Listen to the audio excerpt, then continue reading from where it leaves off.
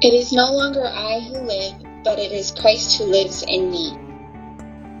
I am not my own, but belong body and soul, in life and in death, to my faithful Savior, Jesus Christ. Remember who you are and whose you are. Baptism washes and cleanses us from our sins and transforms us from being the children of wrath into the children of God. Hello and welcome to episode 7 of Identity, a podcast that explores Christian identity and doctrine with a reformed bent. I'm your host, Nathan Longfield. Today is Friday, October 16th, and this is the third interview episode, as we talk to Melissa Johnson about how her identity as a child of God impacts her work and life as a musician and teacher. We'll be back after a quick break to talk to Melissa.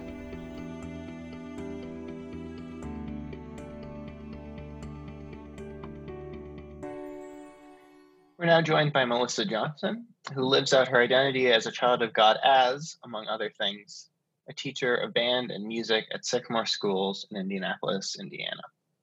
Melissa, thanks for joining us. Thanks for having me. I'm excited to be here. Thanks. So to start, can you just kind of talk about what exactly at this point your job looks like, what you do on a day-to-day basis? Yeah, so I currently teach 3rd through 8th grade. I teach 3rd grade general music and then 4th through 8th grade band. I also teach 5th and 6th grade music history. I haven't started that part of my job yet. That will start in our second trimester. We're finishing up our first one right now, but that's coming. But my day-to-day, every day is different.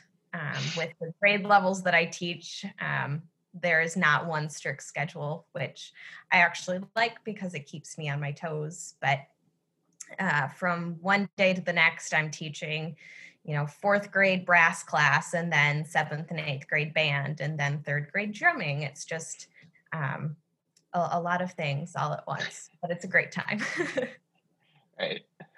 So when did you first kind of get into develop a passion for music and teaching, though you can take those separately, and kind of discern that as a calling and a place to live out your Christian calling, your larger calling in being a teacher and a music teacher specifically?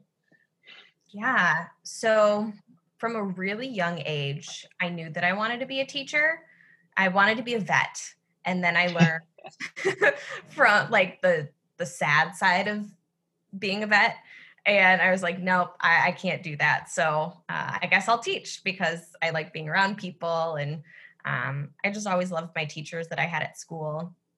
So I knew from, I don't know, probably 1st or 2nd grade that I wanted to be a teacher. I just didn't know what kind of teacher I wanted to be. And then as I got into high school, I thought that I wanted to teach littles. Like I wanted to do like preschool or kindergarten. And I had been in music for, most of my life. I was either singing in church choir. I started playing the clarinet at a young age. And then when I was in high school was when I almost quit. Actually, my sophomore year of high school, I almost quit band and everything completely. And it was my band teacher who helped me kind of realize this dream of playing the oboe. And she got me an oboe, got me a teacher, and I just completely fell back in love with music. And it was at that point that I wanted to be just like her. And I had decided, of everything, that I could be, I want to help other students who were like me and who had kind of lost their passion and needed help finding it again.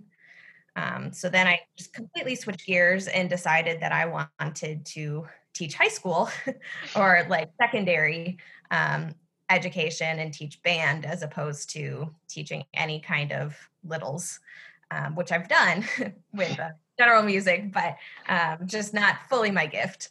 But as to seeing it as a calling, like my faith journey is interesting as well, which we could dive into, maybe in a different podcast episode. But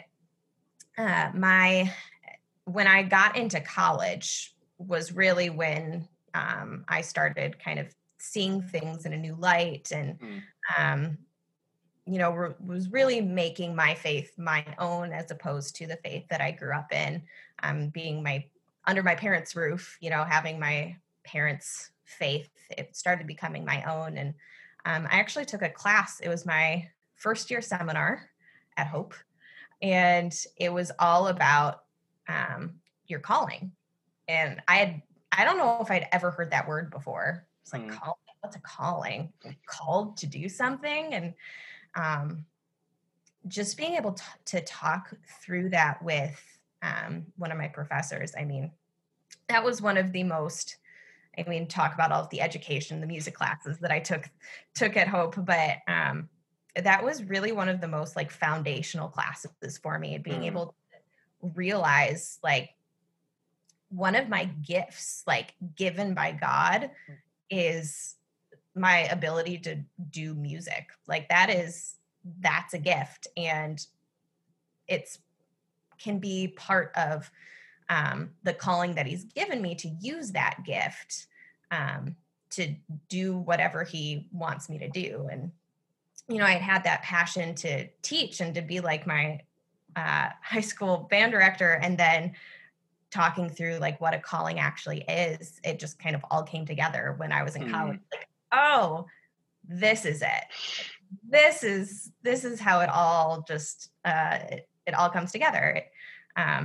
Being able to teach music, because this is what God has set me out to do. Yeah. So within that, I think a lot of people who have musical gifts feel like, oh, I'll just play music in the church, and that's like how I do my music for God stuff. And as an oboist, amazingly, you still have opportunities to do that, even though most churches are like, what's an oboe? Right. But I'm curious, like, it sounds like the class kind of helped expand your vision of using this gift for God's glory goes beyond playing in church, which, doesn't exclude that, obviously, but goes beyond that. I'm curious kind of how you've engaged with that kind of idea, if you've seen that either played out by churches as they engage music, or just as you kind of think about music and raising up musicians. Yeah. Yes, playing music in church is a great way to use your musical gifts. Even if you don't think there's a place for you, there's a place for you. When I started attending the church that I attend now, and I went up, I was like, I'm a new member, or not a new member, a new attendee. I want to play music. I'm a musician. And they were like, what do you play? Play the oboe. They were like, never heard of it, but I guess you can play with us. So there's always an opportunity there. But no, that's not my whole life. Like, I'm not a church musician. I am not a worship pastor, worship leader. Right. Like, that is not, I did get a minor in worship, like music ministry, but that's not how I live everything out in my life. It's more about building those relationships that I have with the students, and using the gifts that I have and the music that we're making together to, show them the love of God. And I work at it's a private school, but it's not a Christian school. So it's not like I can just walk up to a kid and be like, hey, God loves you. Jesus died for you. Like, that isn't how I can live out my faith in that way. But being able to have relationships with these students, and music is just such a unique subject. Like, there are ways that you can connect with students in all subjects. I truly believe that, whether it be history or math or English. But I think there's just something special the way that like music affects our soul.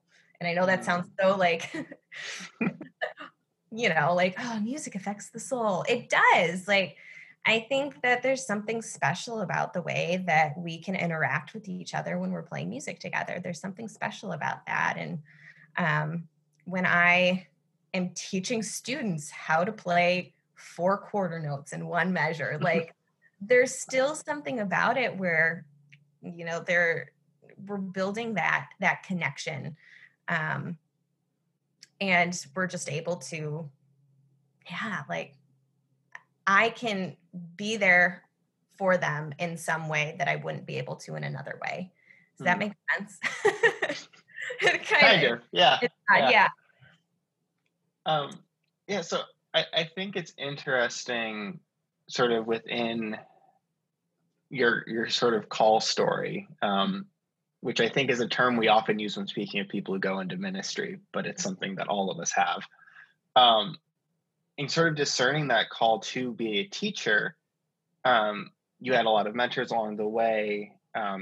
Educationally, I'm curious, was the church part of discerning that call in a more formal way? I mean, the teacher at Hope was a Christian, but like beyond that sort of thing, did you have encouragement from an ecclesial body in saying, hey, go and do this thing that you're clearly called to? Or as we often see, is the church kind of like, we don't really think about this too much or talk about it in these ways?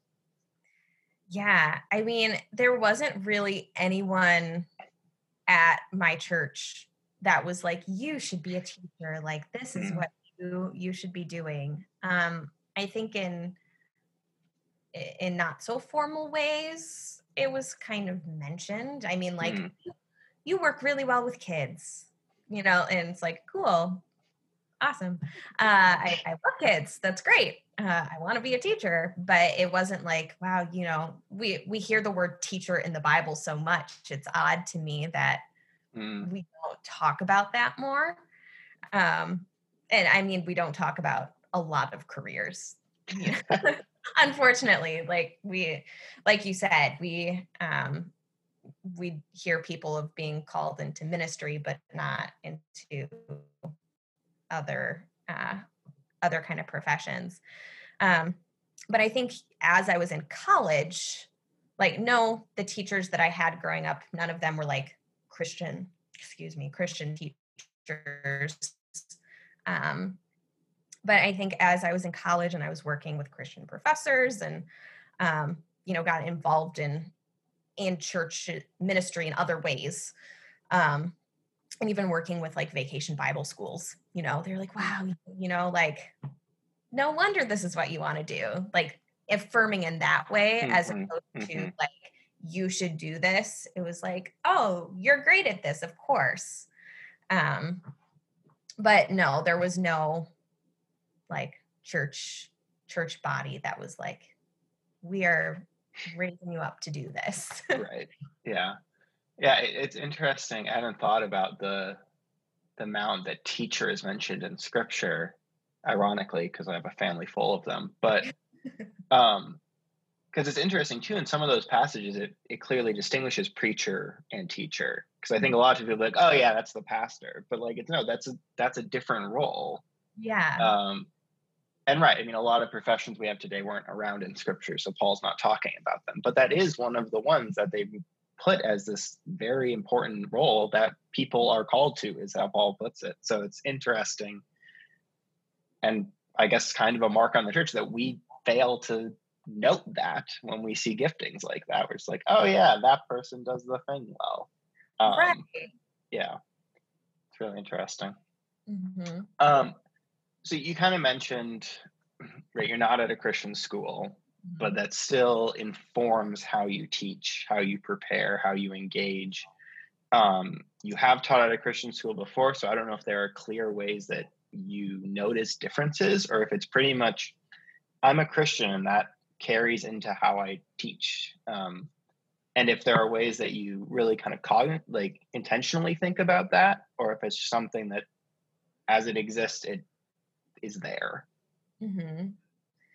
Yeah. So first, there was very much a difference between teaching at a Christian school and then teaching at a non-Christian school. Like, even in just the way that like school worked, like I don't meet before school starts with all of my staff members to pray and to like sing hymns, which was a really great way of starting off every morning, like setting yourself up, and focusing on like what is really important and like what connects us all.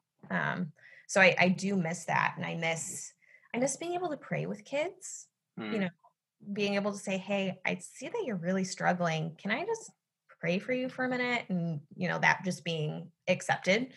Right. Now I can't do that, but there are. I mean, as a teacher, like my philosophy of teaching centers around the fact that every student is valued by God, which means that I need to see the value in them. Like their value does not come from me as their teacher. Their value comes from a higher power. So every move that I make, every word that I say needs to be reflecting that. And it's not something that is constantly at the front of my mind. But it is something where I get an email from a parent and it's, not a great email. And I have to think, you know what?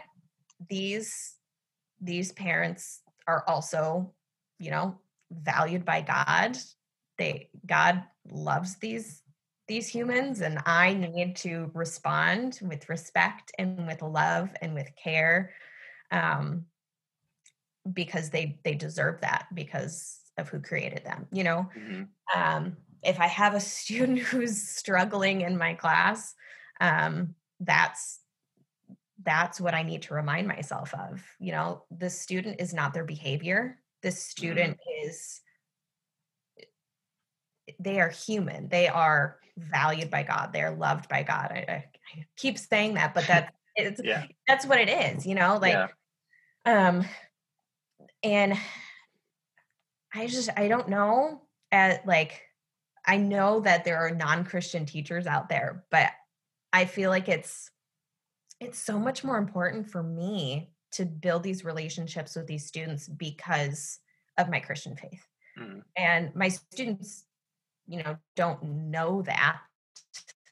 But everything that I do, I mean, my classroom, music is second in my classroom. Like music is, I love the content that I teach. I value music. There's a reason why I'm doing what I'm doing, but being able to build those relationships with my students and making sure that they feel safe and they feel loved is more important than anything else that I can teach. So, being able to center my entire class and my classroom around that comes from, that philosophy that I have and from my Christian faith.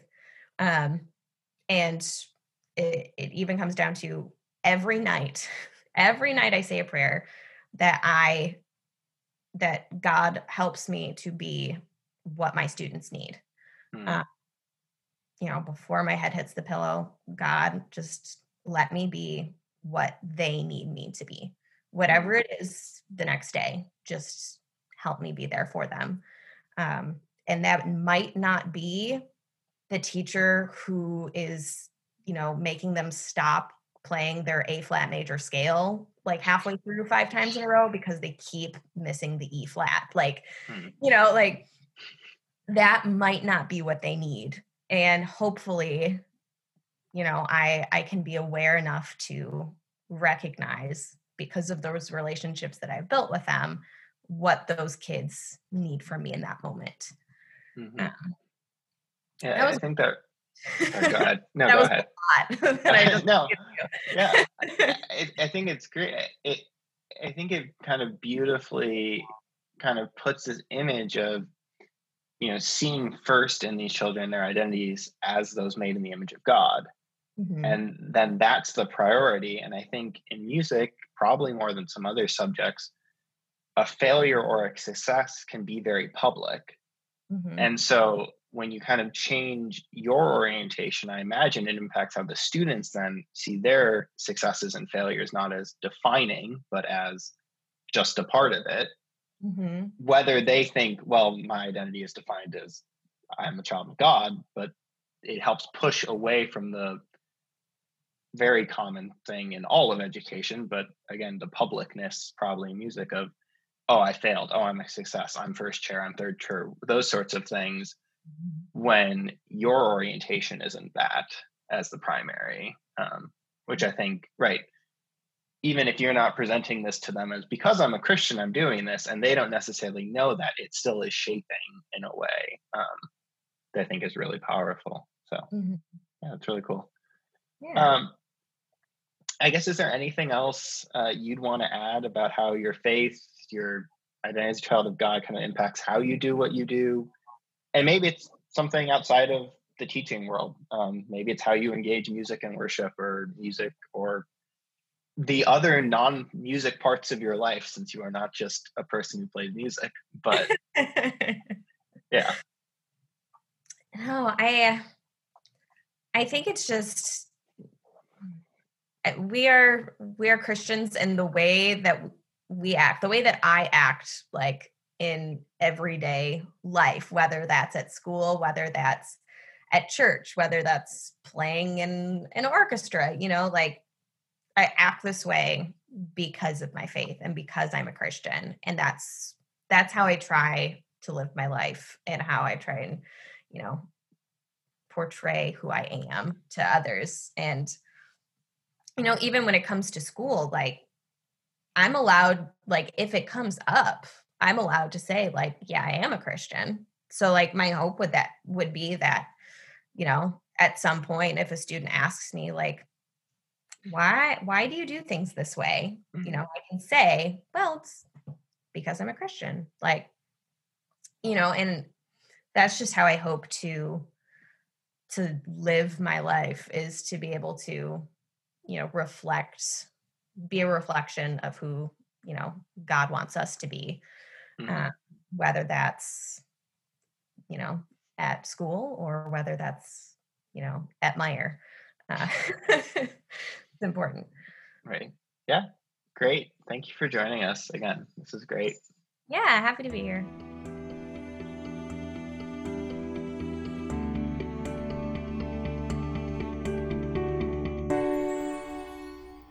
Thanks for listening to our third interview episode. I hope Melissa's insights provided you with a helpful vision of how our identities as children of God transform who we are and how we are called to live. Please follow us on Twitter at IdentityPod, or follow me at Nathan Longfield, and rate and review us on your preferred podcast platform. We'll be back soon for our next Doctrine episode. Please join us then, and feel free to reach out to me on Twitter or email me at identitypod@gmail.com. Thank you again for listening. Grace and peace.